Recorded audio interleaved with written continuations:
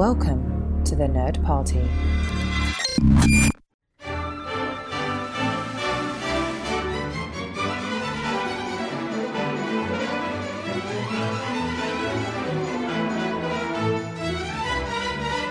Hello and welcome to Nerd Party News, the show on the Nerd Party where we talk about the news. I'm Mike. I'm Lance. And we don't have a lot of news this week because Hollywood's basically shut down, right? I mean, the holidays, everybody's on their break. Yeah, so we anticipate people being back next week, but there were a couple of things. There was one, really big piece which we'll discuss, but we figured we would kick things off with our lists of top 10, whatever we want. Top 10 lists are meaningless these days because what is a movie? What is who knows? So we're just improvising. There are no rules. So what did you do for your top 10 list? What was the approach that you took? Basically it's the top 10 things that I saw last year, or the top 10 things that I immersed myself in and things that I really enjoyed. So it's kind of a mixture of a lot of different things is mine, because again, there wasn't a whole lot out there, and with the pandemic and things closed and people's schedules are all kind of whatever they were, right? These are the things that I really enjoyed, the things that I thought about, and the things that kind of captivated me throughout the year as far as what I watched. Okay. So again, my list is a little bit different because it covers, movies and TV. Yeah. So number 10 for me is The Bachelorette. Now, some of you are probably thinking The Bachelorette.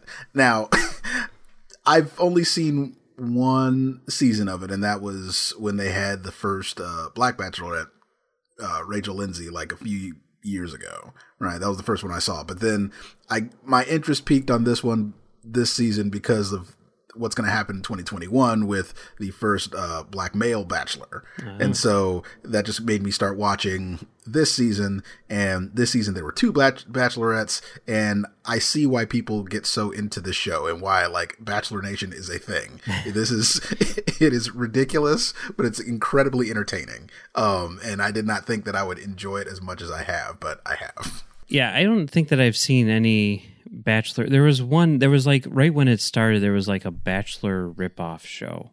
I forget what it was, but I watched that one because I forget it. The premise was a high school reunion thing or something like that, and the high school that they used was the high school that I went to. So, okay, but I could definitely see how it is addictive, and I mean certainly at work in my office, whenever there's a new episode, the next morning everyone's like, "Did you guys see The Bachelor yesterday?"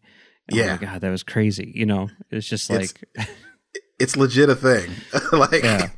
So I fell down that rabbit hole. So this is it, and I will be tuning in weekly for The Bachelor this season. So nice. Can't wait. Nice. Number 9 for me was the Arrow series finale. The Arrow season 8 finale. And, I still like this finale. And it's interesting, because of my podcast and we're, diving deep into everything that kind of makes up Arrow. My thoughts about what the series finale have changed. But at the moment, I still like it a whole lot. And I think, especially considering what they were trying to do and what season 8 ended up becoming, I think that the finale was a good love letter to the fans and a good way to just, put a bow on the show that kind of started everything. Now on my podcast, when we get there, we will dive deeper on it, but I still really enjoy the finale and have lots of still good feelings about it. So, and I still enjoy it. So that's my number 9. Yeah, I haven't seen the finale yet. I'm about 10 episodes into season 6 right now. Okay. But certainly Arrow has been a big part of my year because I had seen 0 episodes. Well, I had seen 2 episodes prior to July. So yeah, it's all Arrow all the time for me right now. So Gotcha. Yeah. I kind of feel like some of the other shows have surpassed Arrow in a lot of ways. I like how Arrow is certainly like it's got a unique tone. You know, like you could kind of look at like Supergirl and Flash and be like, well, they're sort of following the same formula. Like Arrow kind of stands on its own. And then the one which we just watched the first episode like 2 days ago was Black Lightning, and that show really looks like it stands on its own, and it definitely does. Seems, I mean, I'm only one episode in, but like I'm watching this and I'm like, they're actually like doing something here, which seems to elevate things a little bit. Like they're not stuck in the, you know, like Flash sort of like formula, like here's exactly, like they're like, we're gonna do our own thing. And it seems, I mean, I don't know, like after one episode I'm like, is this gonna be my favorite Arrowverse show? I don't know, it could be. It became mine. Okay, all right, well, I'm excited to see where it goes. I mean, my wife was like, why weren't we watching this before? And I'm like, we're going down the list, you know, but you know, now we're here, so cool. I'm excited. Yeah. My number 8 was DC Fandom. Yeah, I watched the DC Fandom. That was so creative, and it was so well needed, I think, especially since, you know, cons have all been virtual, and, you know, like GalaxyCon has done a whole bunch of virtual stuff. Same thing with Wizard World, but nothing like what DC Fandom was. It was completely like this complete immersive experience, right? And especially the first day of DC Fandom, where like everybody was on it at the same time and everybody was talking about it. And the way that the interaction could go with everybody on the internet, like that, I think that was what really made it special. Was like all the fans were kind of connected, and it kind of legit felt like you were in attendance at an actual in-person con again. And that was definitely well needed in this time of quarantine and isolation, where like we could like actually like interact with one another in our fandom. And it was, you know, well executed. I wish they would have done it for both days of DC Fandom. They would have done the same thing. Yeah. But the one day that we got was great. Yeah, I watched it the whole day, and you know, was really looking forward to it. And I think, like, because there have been a few like virtual cons, you know, during the pandemic, and I think that this one probably did the best job of capturing that feel. I agree. Right down to, you know, there being some panels where you're sitting there watching them thinking like, what are they doing? Why am I watching this? This is, you know, terrible. Like when the Wonder Woman crew decided to play like a random game. Yeah. Like what? Why are we watching this? You know, but you know, with all the reveals and everything, I mean, certainly like, I think that's what made it worth it. Yeah. The first Justice League footage. Right. And then of course the big thing was the first trailer for the Batman. Yep. You know, that was pretty awesome, you know, and certainly, I mean, it got me hyped in the way that that conventions oftentimes do. And it was that event, you know, which made us say like because they had like an Arrowverse panel or something like that, you know, and we were like, we've never seen this. Why haven't we seen this? Let's just do it. And usually, I mean, certainly we've done things like that all the time where it's like, let's just watch them all. And then you watch like 3 episodes and you're like, okay, I'm done. But like, that's why we started that night. As soon as the fandom ended, we started watching Arrow, and we haven't stopped. So yep, that's how it works. Yeah. So yeah, it definitely did its job. Yep, for sure. Cool.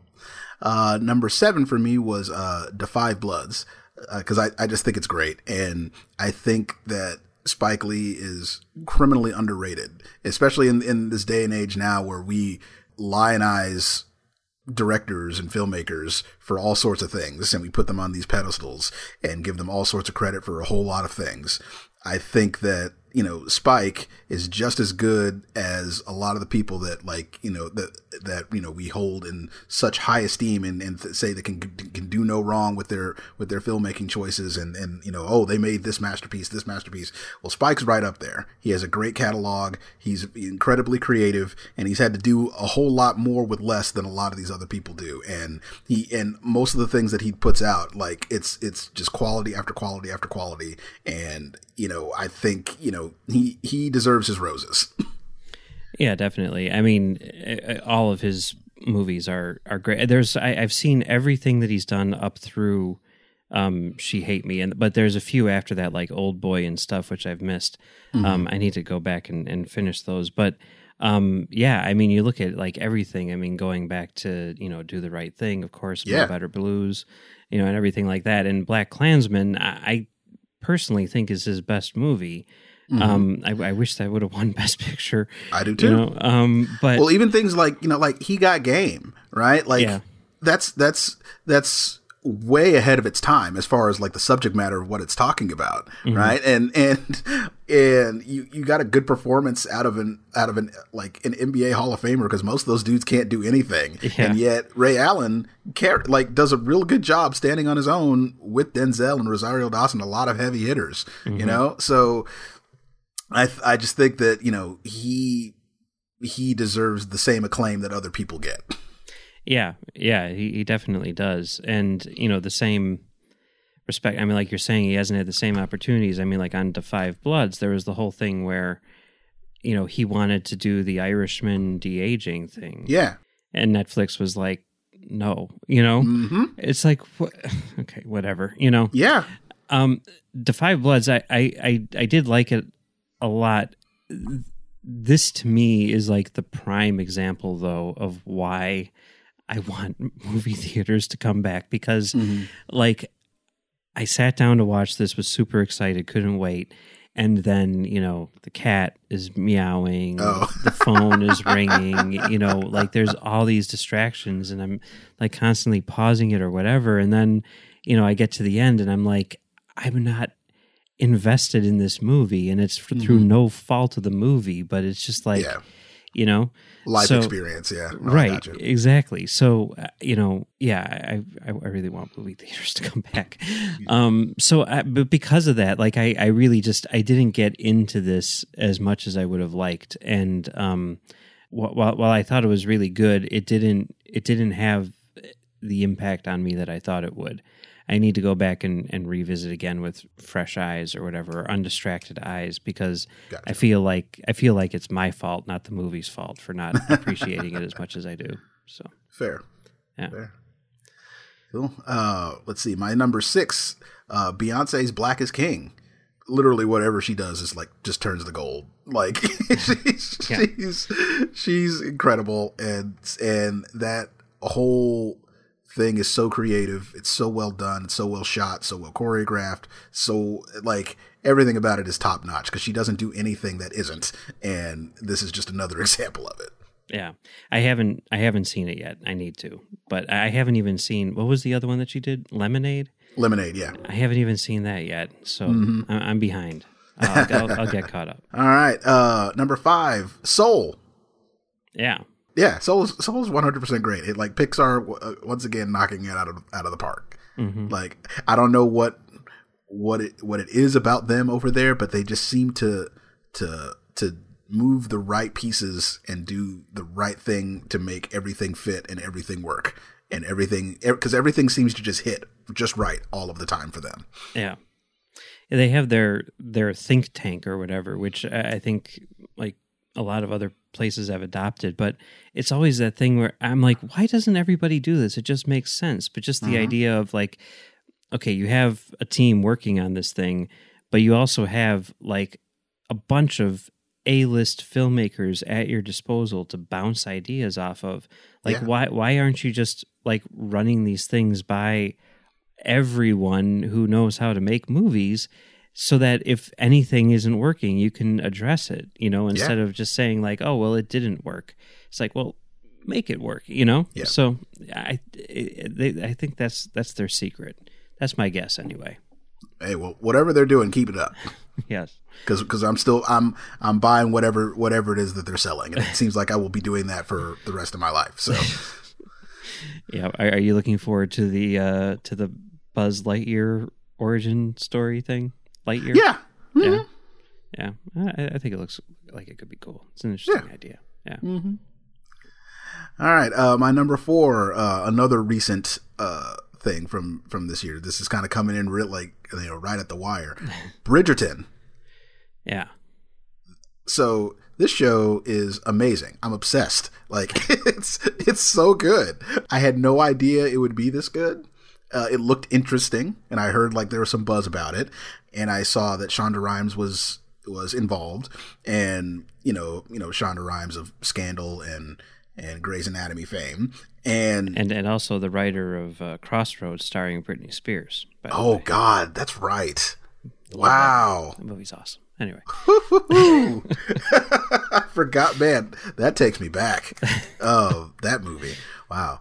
But like Bridgerton is fantastic. Like seriously, like I'm obsessed. Like I might watch that thing again. It's only 8 episodes, but it's amazing. I was blown away by how good it was. Like everything about it was I cannot recommend it enough.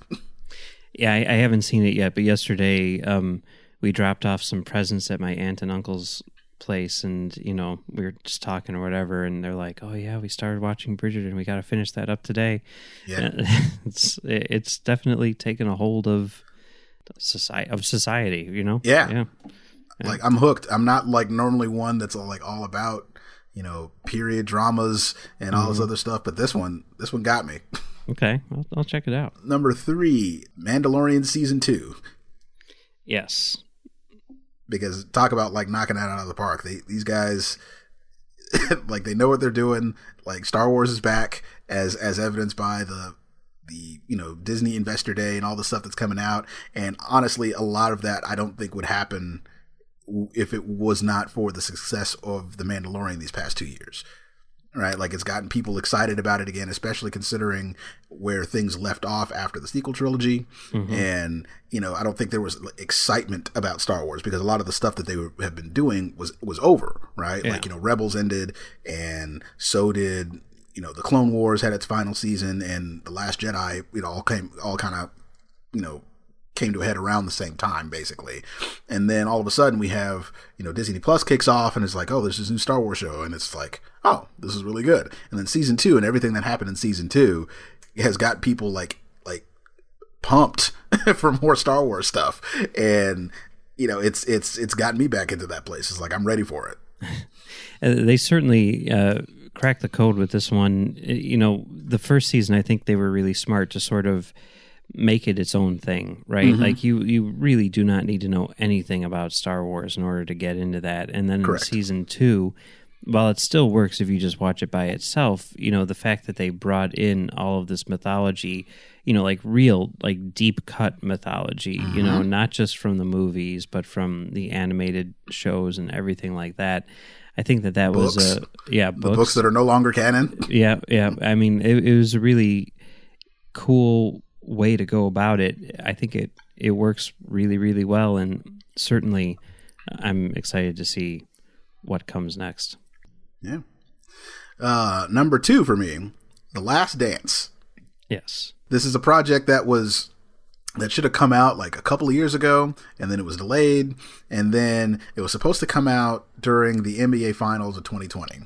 And then the pandemic happens, and it's just like, and people were like legit clamoring. It's like, ESPN, do the right thing. Mm-hmm. Release The Last Dance. Like it's done. Release The Last Dance. Like we need this. And then like, I'll never forget like where I was. Like I was just kind of just chilling on my couch.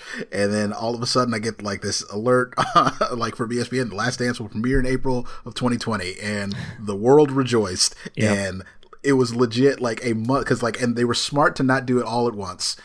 Because like I don't think there's been a higher rated thing that has captivated this entire country. Yeah, everybody watched it. Everybody was engaged. All of the think pieces, podcasts, YouTube videos, like content on ESPN was literally driven for 6 weeks on this documentary alone about Michael Jordan. And right. and also the fact that it was great and good. Like just made it all the more better. Michael Jordan's the GOAT. I'm going to say that here definitively.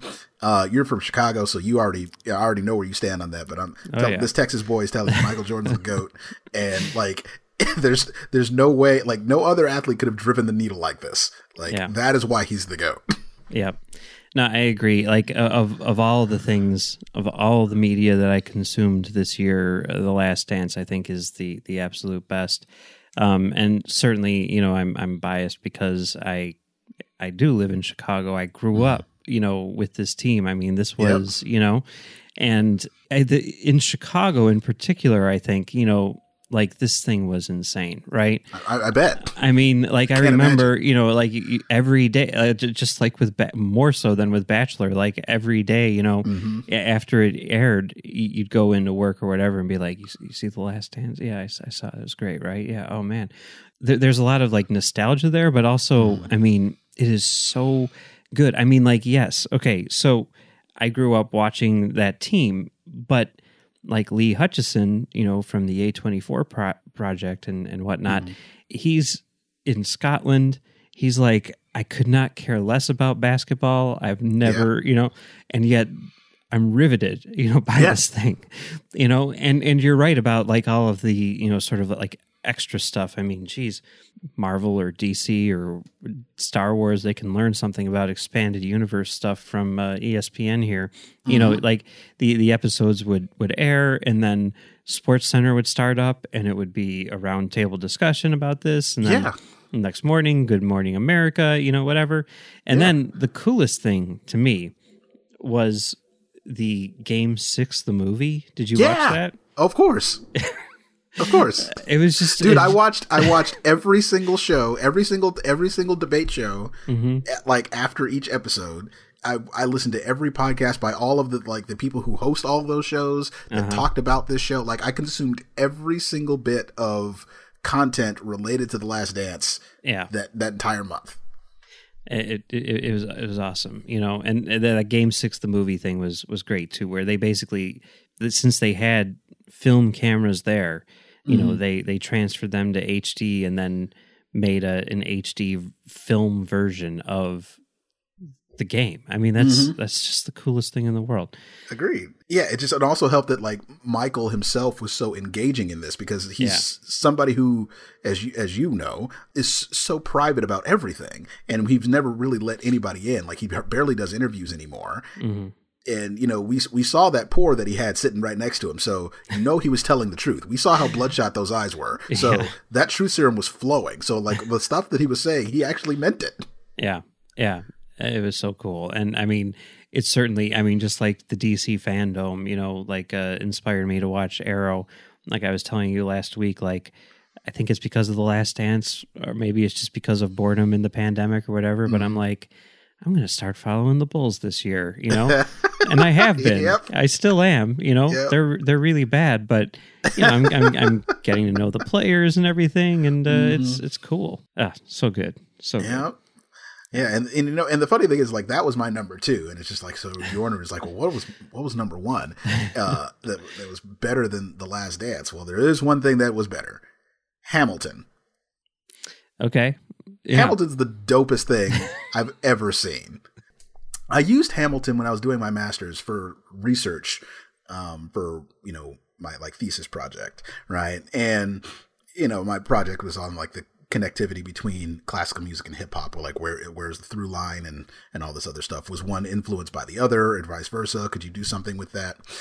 And, of course, my research took me to Hamilton. And at that point, I've only heard like a few songs from him. And I was like, well, that was pretty cool. I hadn't listened to the whole thing. And of course, and at this point, because this is 2016, 2017. So it had, it was still hot, and it was still like sold out everywhere, right? You couldn't go see it. And I was just like, well, is it really that good? So I finally sat down one day, for my legit for my research purposes, to listen to the musical start to finish. Didn't do anything. I just was going to take notes. And I took notes on the first song, and then I stopped, and it was just in awe. And every track, I was like, it's outdoing itself, and it's in, and so at that point, just became obsessed with that musical. I've listened to it I don't know how many times. And then Disney Plus gave everybody a gift, and we're just like, we're putting Hamilton on Disney Plus for July 4th, and I could not wait, and I was so hyped for it, and then I got to finally watch the production, and the production it's like the rotating stage, the way that like you could see the visual of like the visual storytelling that goes along with the music, it just enhances everything. It's seriously the most creative thing I've ever seen, I think, and it's like a testament to Lin-Manuel Miranda, who's brilliant, like 100% brilliant, that like he was able to pull this off in such a unique and creative way, and for the quality in both the production, the music, the staging, the choreography, costuming, everything, the dancing. It's all 100% good, and it 100% lives up to the hype, and it deserves all the awards that it got. Like, I see it. Like, like when I saw it that first time, I was like, I see it now. And when I listened to it the first time, I was like, oh, I get it. And then when I saw it, I was like, oh yeah, this is definitely it. Like, this is like probably the best musical production ever. I don't see something topping the level of creativity and artistry that was achieved with Hamilton. I don't. Yeah. I was lucky enough to see it in Chicago like a couple of years ago. Like after it had been out for like 2 or 3 years in Chicago, whatever it was, I got tickets. They were like literally like in the back corner. Like I could not have been further away if I tried, but, it still was pretty great. And I had, intentionally not listened to it beforehand or anything like that. But yeah, I was definitely impressed. I haven't watched the presentation on Disney Plus yet, which of course has the original cast and everything, which I didn't see, but I need to get to it. I'll get to it eventually. Yeah. I think I'm part of me is just like, you look at the running time, and you're like, okay, this is a commitment, so that's true. But I will get to it eventually. Yeah. Cool. All right. What about yours? Okay. Well, for me, what I do traditionally for top 10 lists at the end of the year is just in order to wrap my head around things, I go by movies which are eligible for Oscars. Okay. So it basically what that means is a movie needs to play in a theater in Los Angeles County for a week during the calendar year. Like that's the criteria. Okay. But that's obviously not the case this year. Yeah, and rightfully so, the Academy has changed the rules. So it's like, if you were planning on releasing a movie in theaters in 2020, then it counts. And also, instead of ending December 31st, it'll end February 28th. And it's like, okay, so there's like 3 different ways that you could go about this then. There's movies that came out in 2020. There's movies that are eligible for Oscars this year, which isn't going to end until February 28th. But then there's also, that those couple days or that week or whatever where you thought to yourself, like, what if they don't change the rules? What if they keep the rules the way that they are traditionally? What do the Oscars look like then? What do the best movies of the year look like then? Because you're really just talking about movies released between January 1st and March 9th or something like that. Yeah. That's not a lot of movies, right? Nope. So I'm like, okay, let's make this weird. I'm going to end up doing 3 top 10s eventually. But right now, this is the only one which is ready. It's top 10 movies of 2020 based on traditional Academy rules. All right? Okay. So number 10 is VHS, which is a movie, it's on Hulu now, I think. The whole thing was shot on VHS, and the idea is this kid in 1987 gets a VHS camera for Christmas, right? Okay. And he starts like just shooting stuff, but then he also realizes that he can use it as like a VCR and like record off of TV.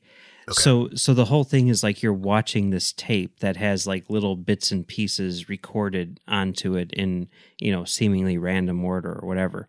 And it actually tells a story by doing that, but it also allows for a lot of, kind of like just comedians, people like Thomas Lennon and stuff like that, to just do little like sketches, basically riffing on what TV was in the 80s, that sort of thing, with like infomercials and whatnot. And it is pretty creative, pretty good. So I recommend that. It's funny. Number 9 is St. Francis, which, looking at, critics lists or whatever, this probably would be the best picture if they were going by these rules. But this movie, it's it was shot locally. It was shot in Chicago, and it's about a woman in her 30s who, basically she doesn't have a steady job or anything like that. She's kind of having like a, I don't know, early midlife crisis, and she gets a job nannying for this little girl, and she's never had any experience with that sort of thing before, and they change each other's lives. So it's pretty good. Okay. Number 8 is a movie called Disappearance at Clifton Hill, which this is sort of the advantage of this, is like when I'm trying to put this thing together and I'm trying to, like look at the movies that qualify or whatever, you get some really deep cuts. Like I had never heard of this movie, but it's this little noir thing, like a Canadian movie starring Tuppence Middleton. Tuppence? Yeah. What a name. She plays Mank's wife in Mank. Oh, okay. Cool. She's been in a few things here and there. And the idea behind it is like she lives in like Niagara Falls. And when she was a little girl, she saw what looked like a boy getting kidnapped. And now she comes back to Niagara Falls and she is like reminded of this. And she decides to start investigating and see like what happened to this kid. Was he killed? Did he disappear? And it goes into this, deep conspiracy sort of thing. It's a pretty good noir.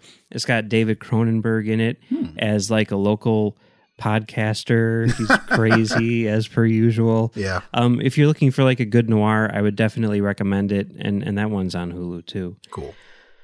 Okay, number 7, a bit more mainstream, The Invisible Man. Okay.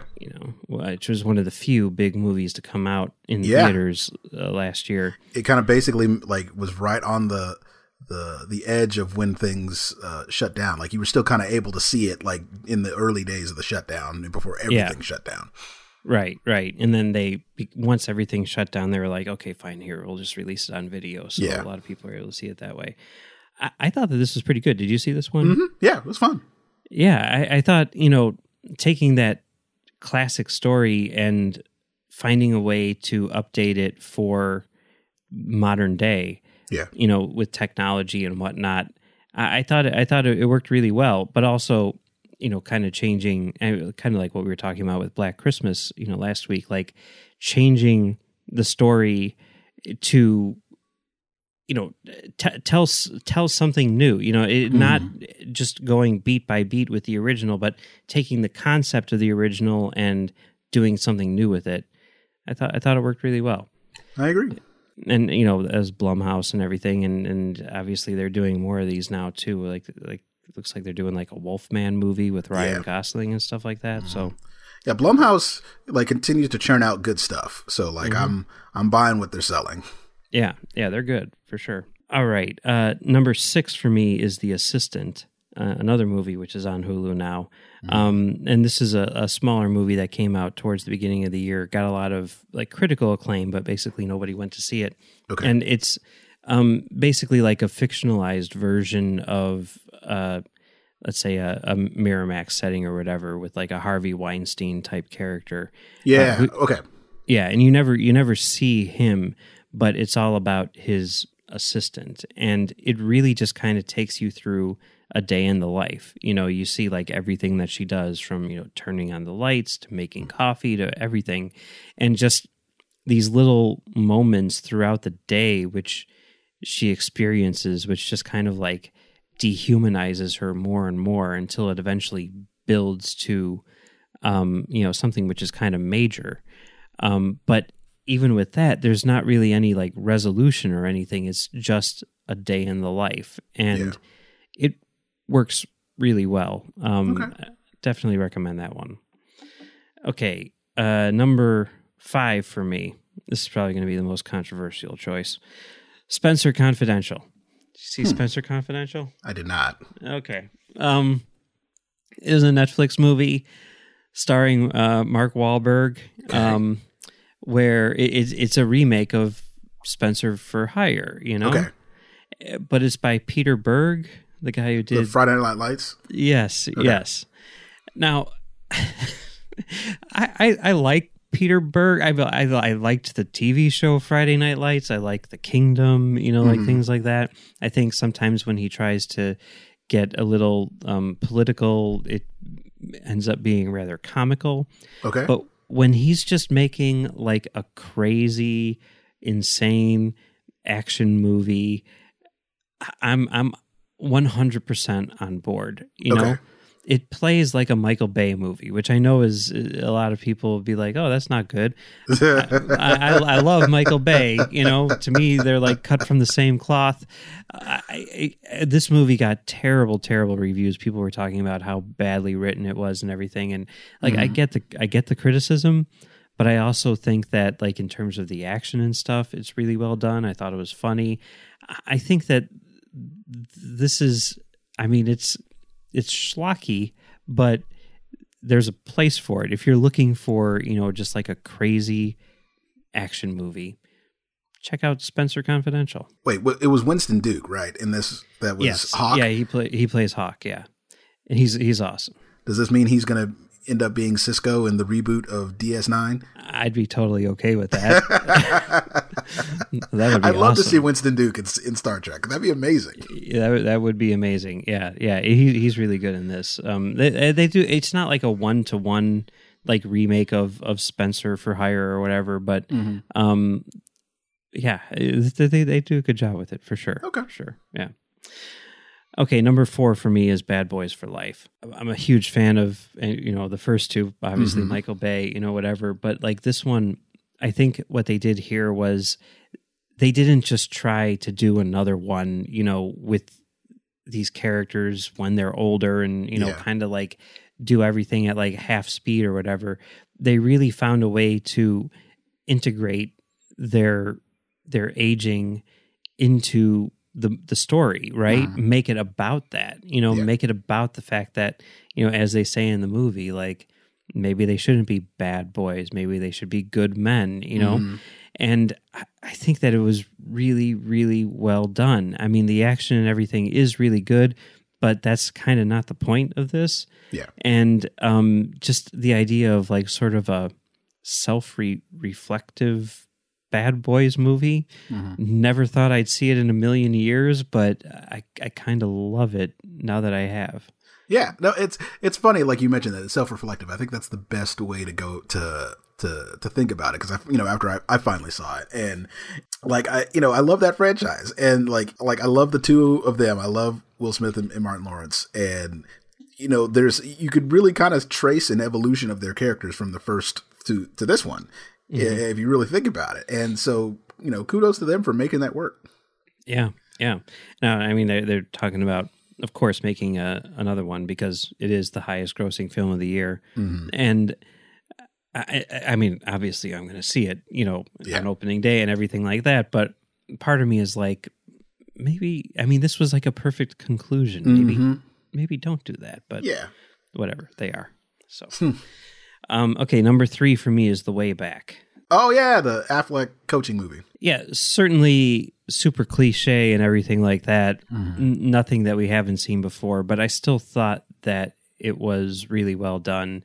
I bought into the story. I was definitely emotionally invested in it and everything. And in the end, I thought it worked pretty well. Did you see it? Not yet. It's on my DVR though. So yeah. Check it out. I mean, it's nothing that you haven't seen a million times before, but it still works. Yeah. No, that was definitely on my list of things to like go see like in the theaters. Like, like I was like, oh, cool. Like Ben Affleck basketball. Like I'm going to see that. Yeah. And then it just didn't happen. But then when I finally saw it, like it was like on HBO or something. I was like, oh, I will DVR that for sure. Yeah. Check it out. All right. Number 2 for me is Miss Americana, which is a documentary on Netflix about Taylor Swift. It basically just kind of takes you through her, I don't know, her life, like how she manages being a celebrity, but also like how that influences her art and everything like that. Yeah. It's a really good sort of behind the scenes look at, not just music, but also like celebrity. You know, the idea that like, a few what was, I guess at this point it was a few years back, where she sent out like a tweet endorsing, I think, a senator in Tennessee, I think, and there was like all sorts of like, what? Because this was the first time she had said anything political, and it caused a lot of whatever. And there's like this whole sequence in there where like you see her debating this with her family and her management and everything like that, whether or not she should send out this one random tweet. And it's like, geez, like the thought that went into something so simple that like we do just on a, hourly basis without thinking about. It's crazy, the amount of influence that she has and everything. It's a fascinating documentary. I definitely recommend it. Okay. Yeah. And my number one movie of the year, according to traditional Academy rules, is Birds of Prey and the Fantabulous Emancipation of One Harley Quinn. This is the best of the DCEU movies. It has so much energy, so much, heart, It's funny. It just nails the tone perfectly. I love these characters. I wish all of the other DC movies were like this, to be honest. Okay. Yeah. Interesting list. Yeah. I mean, not much to choose from, but Yeah. That's where we're at. Okay. Cool. Yeah. So speaking of DC movies, that's like the one news story that we have this week that's of substance. The New York Times did an interview with Walter Hamada, who is the executive in charge of DC movies these days. And in the article, he kind of lays out like a lot of their plans, like their sort of like big picture plans. He doesn't say like, Booster Gold coming in 2023 or anything like that. But he does say, kind of like what we can expect on a larger scale. They're planning for up to 4 theatrical movies a year starting in 2022. Yeah. That seems like a lot. It is. I mean, that's more than we're getting with Marvel movies right now. That's correct. And they can't seem to like, I mean, how long have we been waiting for this Flash movie? That's...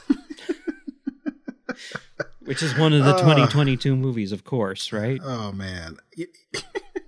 There's so much to unpack with all this. And DC, like, I love comics.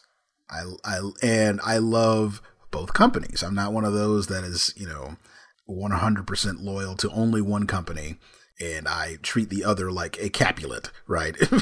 I'm not like one of them. But if I had to go into the Hall of Fame and which cap would I wear, right? Type of situation with these, it would be a DC cap, because more of my favorite characters are there, in particular, my favorite character, Batman. Yeah. And so with that being said, DC is just a step too, always seemingly in this realm, a step too slow, and they don't hit any of the right buttons consistently. It's just like they don't know what they're doing, how they want to do it, and how they want to accomplish it, who they want to do it, and how they want anything to go. And I've said for years, what DC needs is they need their own version of Marvel Studios. Yeah. Because as of right now, there's too many cooks in the kitchen, and you end up with situations like what we're going to get with what their current plan is. Like it took them 30 years to realize, we can use the multiverse idea that we started and established 30 years ago on film. Yeah. But now it's just going to be kind of weird. And then now lines are going to be drawn in the fandom with which version of Batman they like, whether it be Pattinson or whoever it is they're going to play Batman, because apparently there's going to be 2 series of Batman movies going on at the same time. Like, it's not a good idea, y'all. Like, and not because, and this is coming from a Batman fan. Like, it's not a good idea. You already have, 2 Batman and God knows how many else are going to be in this Flash movie that apparently is going to come out at some point. And, some of the quotes in this piece, like their HBO Max is going to get involved as well. And they're going to have riskier titles go to that one because they don't want to risk box office, hits, and I like how they say riskier titles like Static Shock and Batgirl. So what's Yeah. risky about those two characters? Because one's black and one's a woman. Is that the message you're trying to send, DC? Because if that is, that's the bad message, and this is why they get crapped on so much. Yep. Like, I don't understand. Like, again, like you look at Marvel. Like, Marvel wouldn't say, "Oh, let's go have riskier titles like Ant-Man go straight to Disney Plus." No, they just released Ant-Man. They didn't have to set him up or anything. They just released it. And what happened? $1 billion. Like, I don't, like, come on. Like, if they just made a product that was good. DC has seemingly, they don't know what to do. And it's like they're incapable of making a good product. I just don't get it. Yeah, it's really strange. I mean, I feel like they saw what Marvel was doing and they were like, let's do that. And then they were setting everything up and they just failed. They dropped the ball, you know? Well, see, here's the thing. I don't think, well, they did drop the ball, but I don't think that they, initially, I think their plan was, let's not try and copy Marvel with this. Let's try and do it our own way. And which, you know what? Fine. Do it your own way, but at least have a way to do it, to do with. And they didn't. They just kind of did everything, and they're always so reactionary. And then so when they see Marvel's success, then they try to, you could see with the tone of their movies in particular, like, you know, the most recent thing that we can look to is the DCEU, and it started off going one way, and then halfway through it course corrected and tried to change its direction, and like they started seeing better reviews because they kind of used a more Marvel method and Marvel tone in their films, right? Because if you look at, you know, Wonder Woman, Aquaman, Shazam, Birds of Prey, they are completely different in tone from from Man of Steel, BVS, Justice League. It's completely different, and Suicide Squad. It's a completely different thing. Yeah, and so you see that, and they started to try to do a much more Marvel type of thing. And, you know, it's not to say that, like, you know, Marvel hasn't copied DC, because they have, because each company for years, since they've been a thing, have copied each other. I mean, look at the roster and the lineups that are present of the character lineups that are present for each company.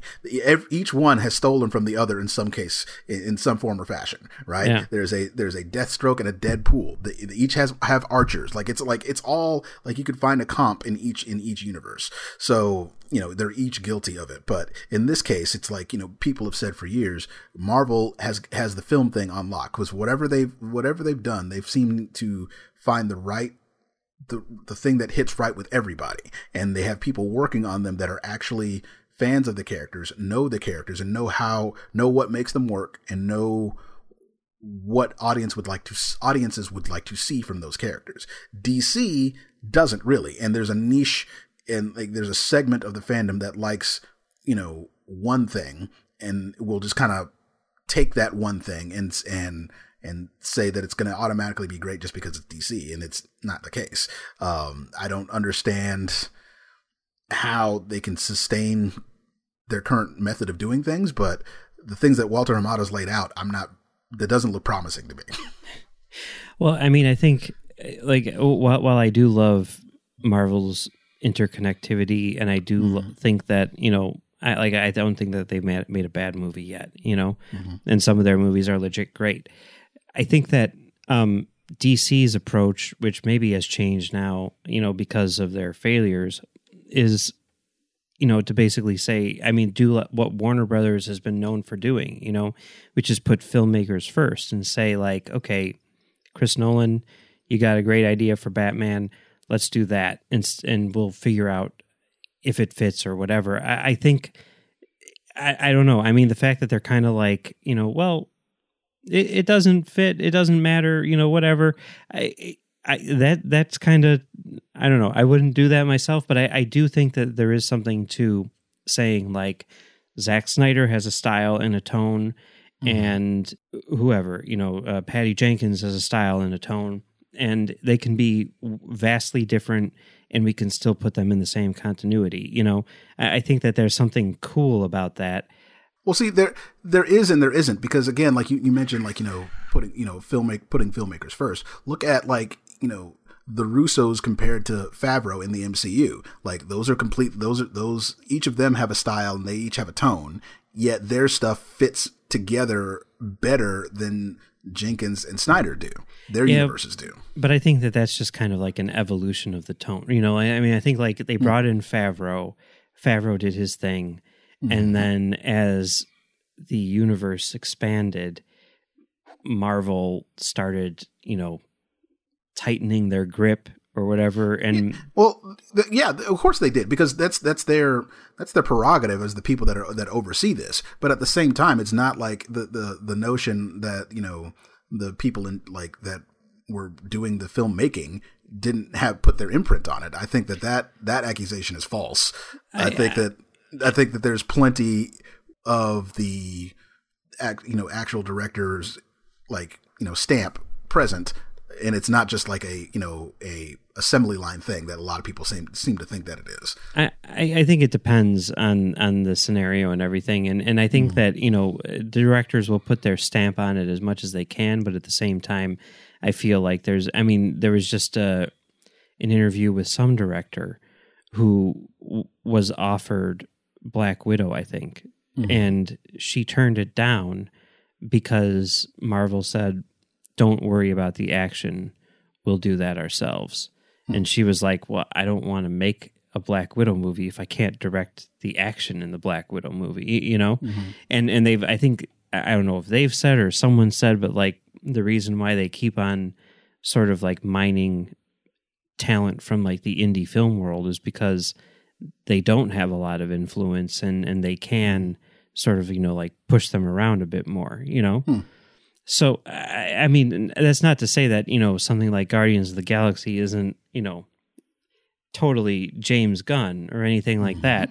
But I do think that whatever it is sort of like that filmmaker put through the Marvel, wash cycle or something like that, and then this is what comes out. And again, I think that the end product is great.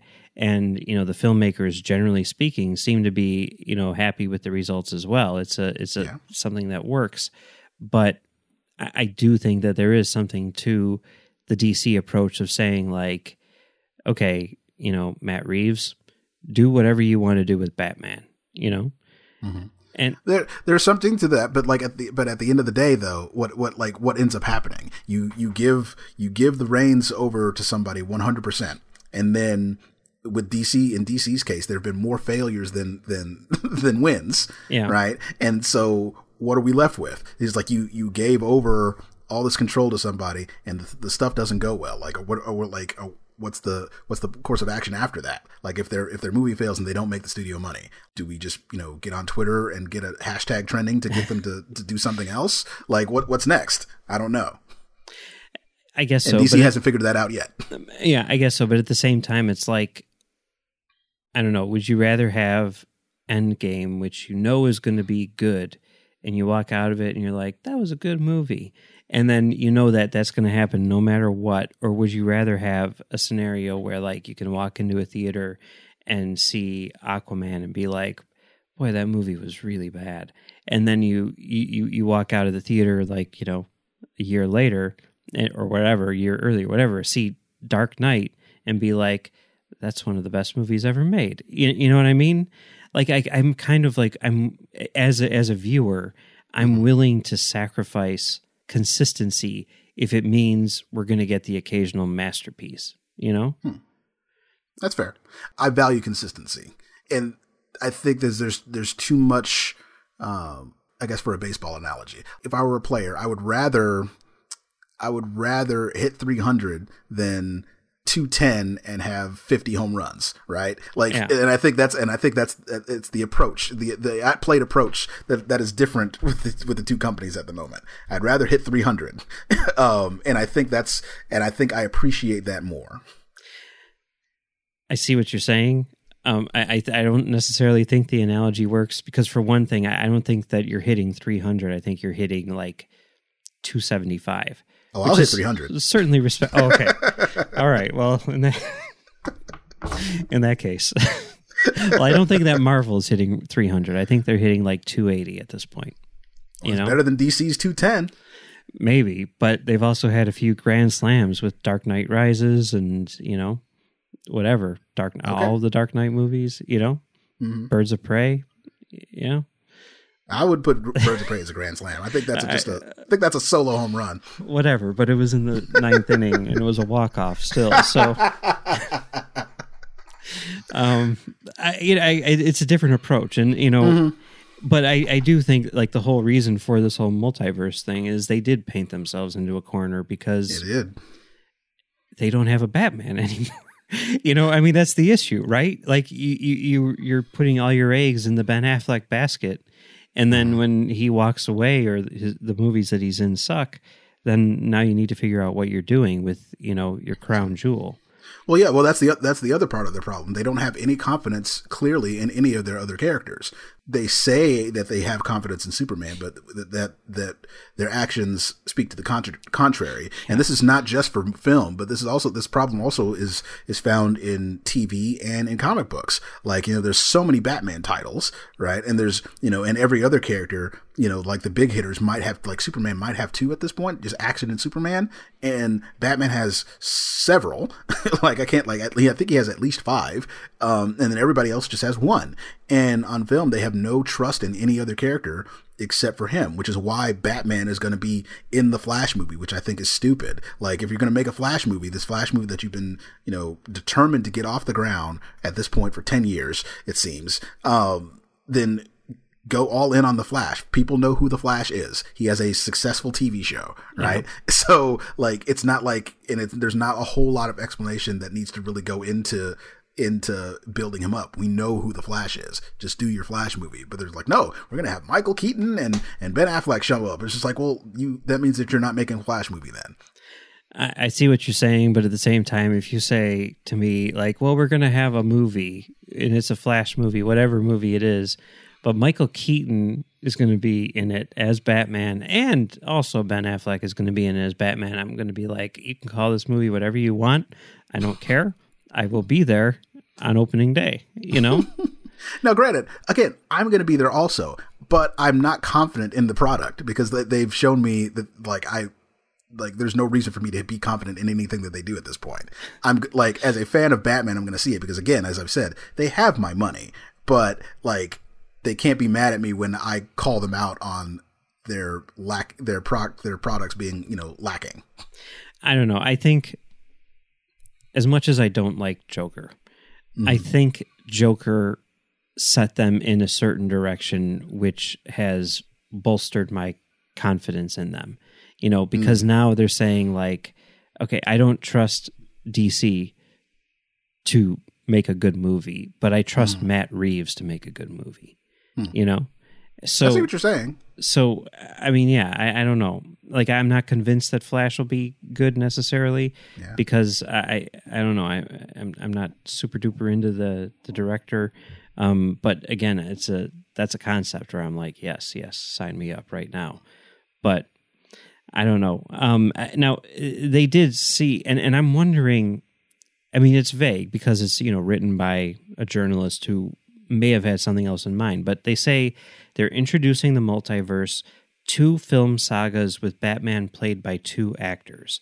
Now, you read that and you're like, oh, so like 2 Batman franchises, I don't think that's what they mean. I think what they mean is we've got our Robert Pattinson Batman, but then we're also going to have the DCEU where Affleck is going to be in Flash, for example. Okay. But there's no doubt they want to have Affleck come back to be Batman and something. And at the end of the day, they still want to have, they're going to, because they've, contractually they're obligated to give Pattinson his stuff, right? Because he's under contract, but they also want something else just in case, right? And I think, it's weird, but like that other thing, in my opinion, like what will get me excited if we have Pattinson Batman over here and the other Batman franchise that they're talking about better be Batman Beyond. That will get me excited. Right. That will get me like legit excited because that's something they should do. Now, there are people out there who's like, oh, well, they're going to introduce, him through the Flash movie because like, Michael Keaton's going to be old and it's perfect segue. He doesn't need a segue. Like he just do it instead of wasting our time in something that's likely going to fail. And then they probably lose confidence in it and don't do it. Like our best chance of getting it is to just do it. Yeah, and Batman Beyond is something where you could definitely do it, and there wouldn't even necessarily be any weird conflict in terms there's of... there's no conflict. It's not the same character or anything. And yeah, and in this case, this is where you could really, tell a filmmaker, hey, go crazy. Look at this source material. Go crazy with it. And I think that is where you do that stuff with. And I think that's the way to go. Yeah.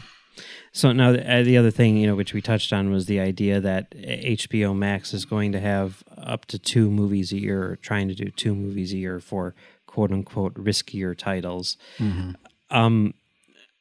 Now, I mean, the fact that, they put Static Shock and Batgirl in there is just insane. Yeah, let's test the waters on the HBO Max, the streaming stuff with the black person and the woman.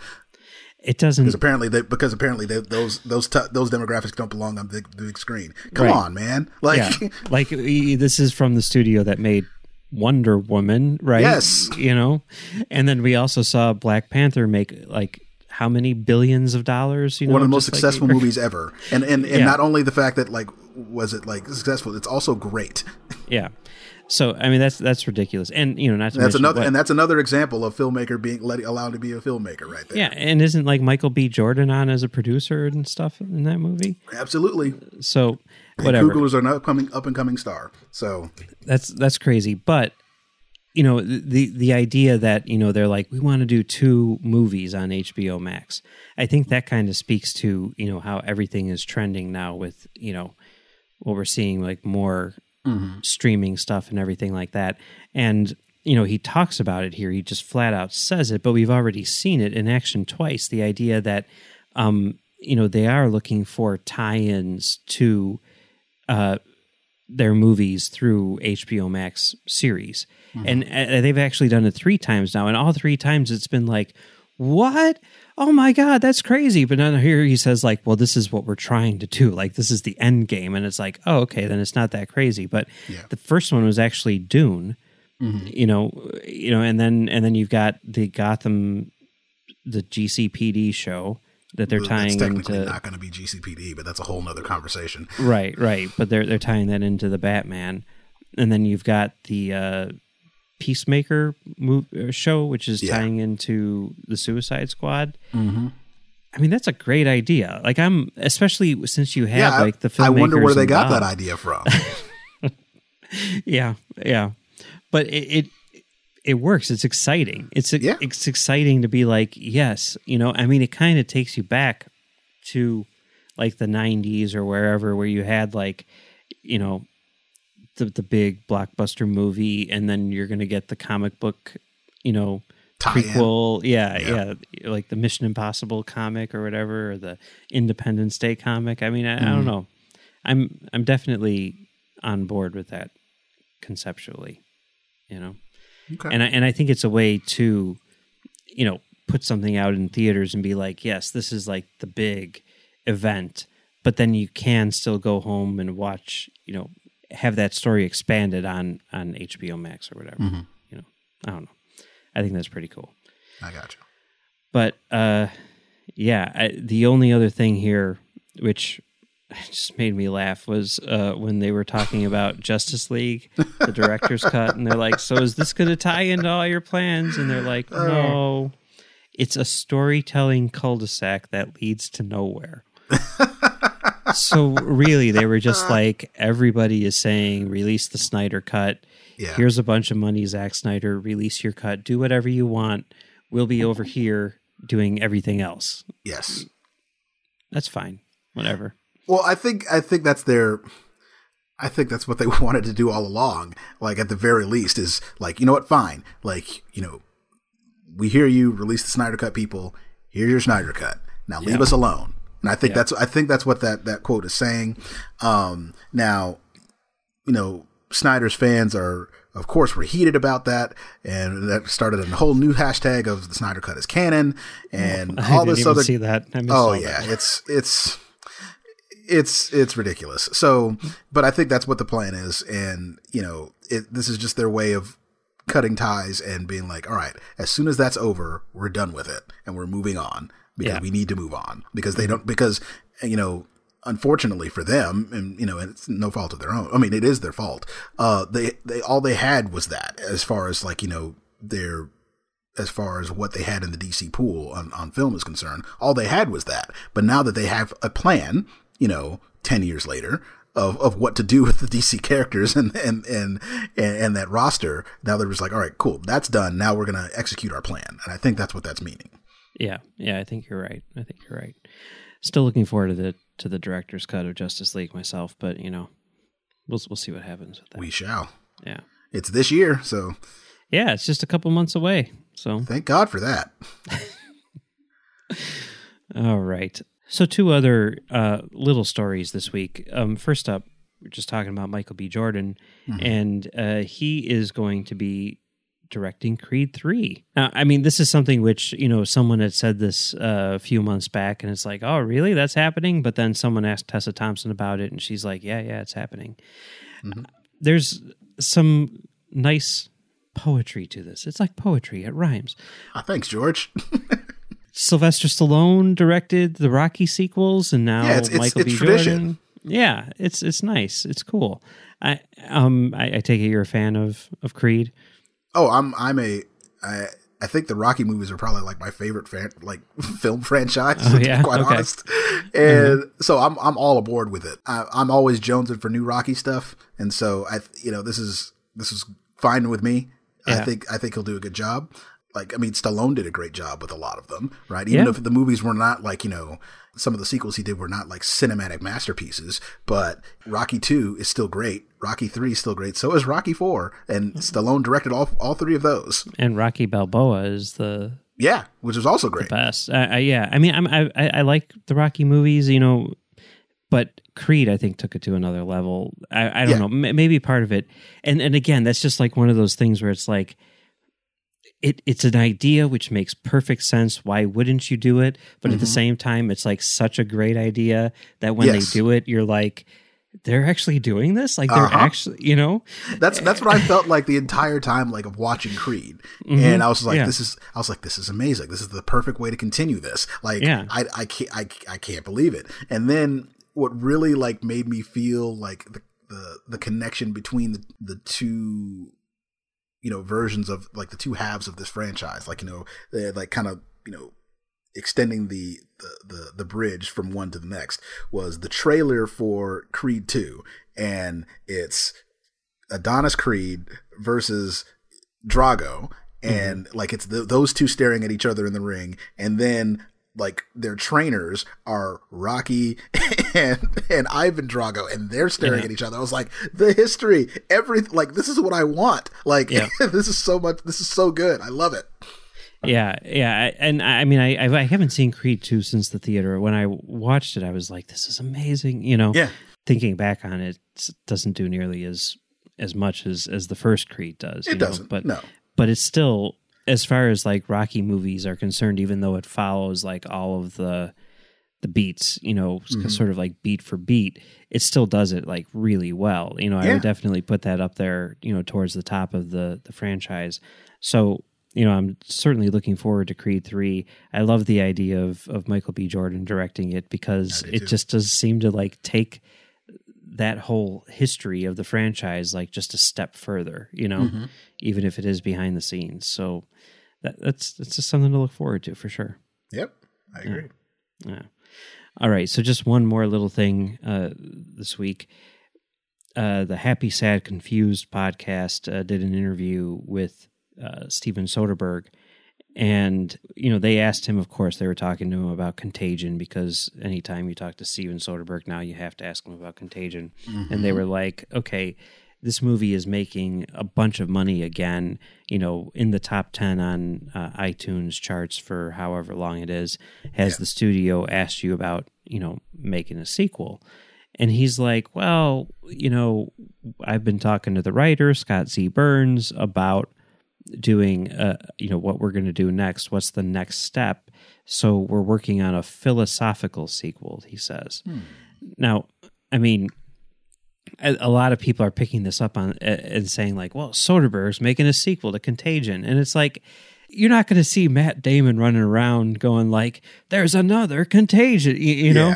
Like, because that would be super cheesy, especially considering what we just went through. Right. Like it's, what comes next, I think. Yeah. And like, I think just to put this into perspective, like he released Full Frontal back in the early 2000s.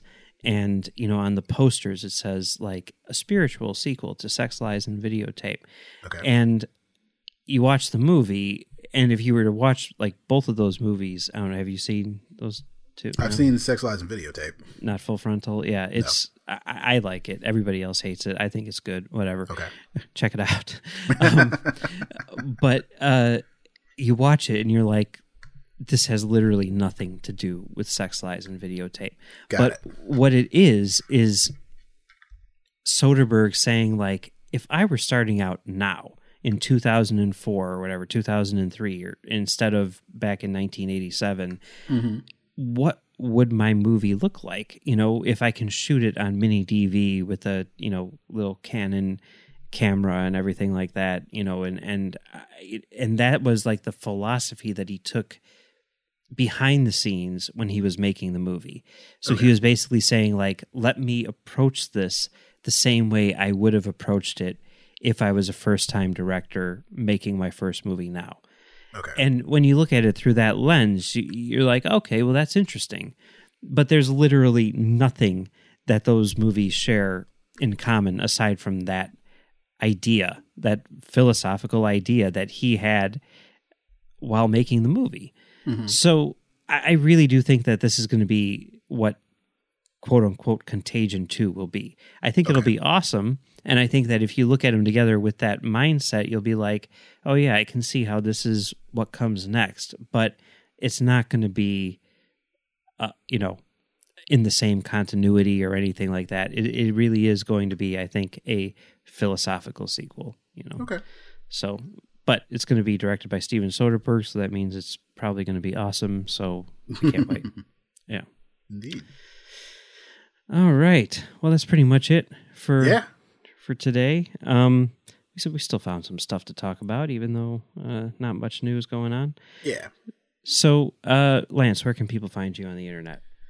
They can find me at Sir Lance Laster on all of my social medias, and you can find me on the United Federation of Podcasts talking about all the things that make Arrow Arrow on my show, Always Hold On to Arrow. You can find us on Twitter at Do Not Fail Our Pod.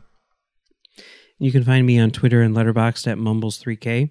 And you can also find me on my website, filmdamagepod.com, doing a show called Film Damage, where we talk about Star Trek, time travel, and film projection. Our New Year's resolution is to come up with a catchphrase for the end of the show. A sign-off, some sort of thing. Yeah. But until then, I guess Happy New Year, and we'll see you next week. Absolutely.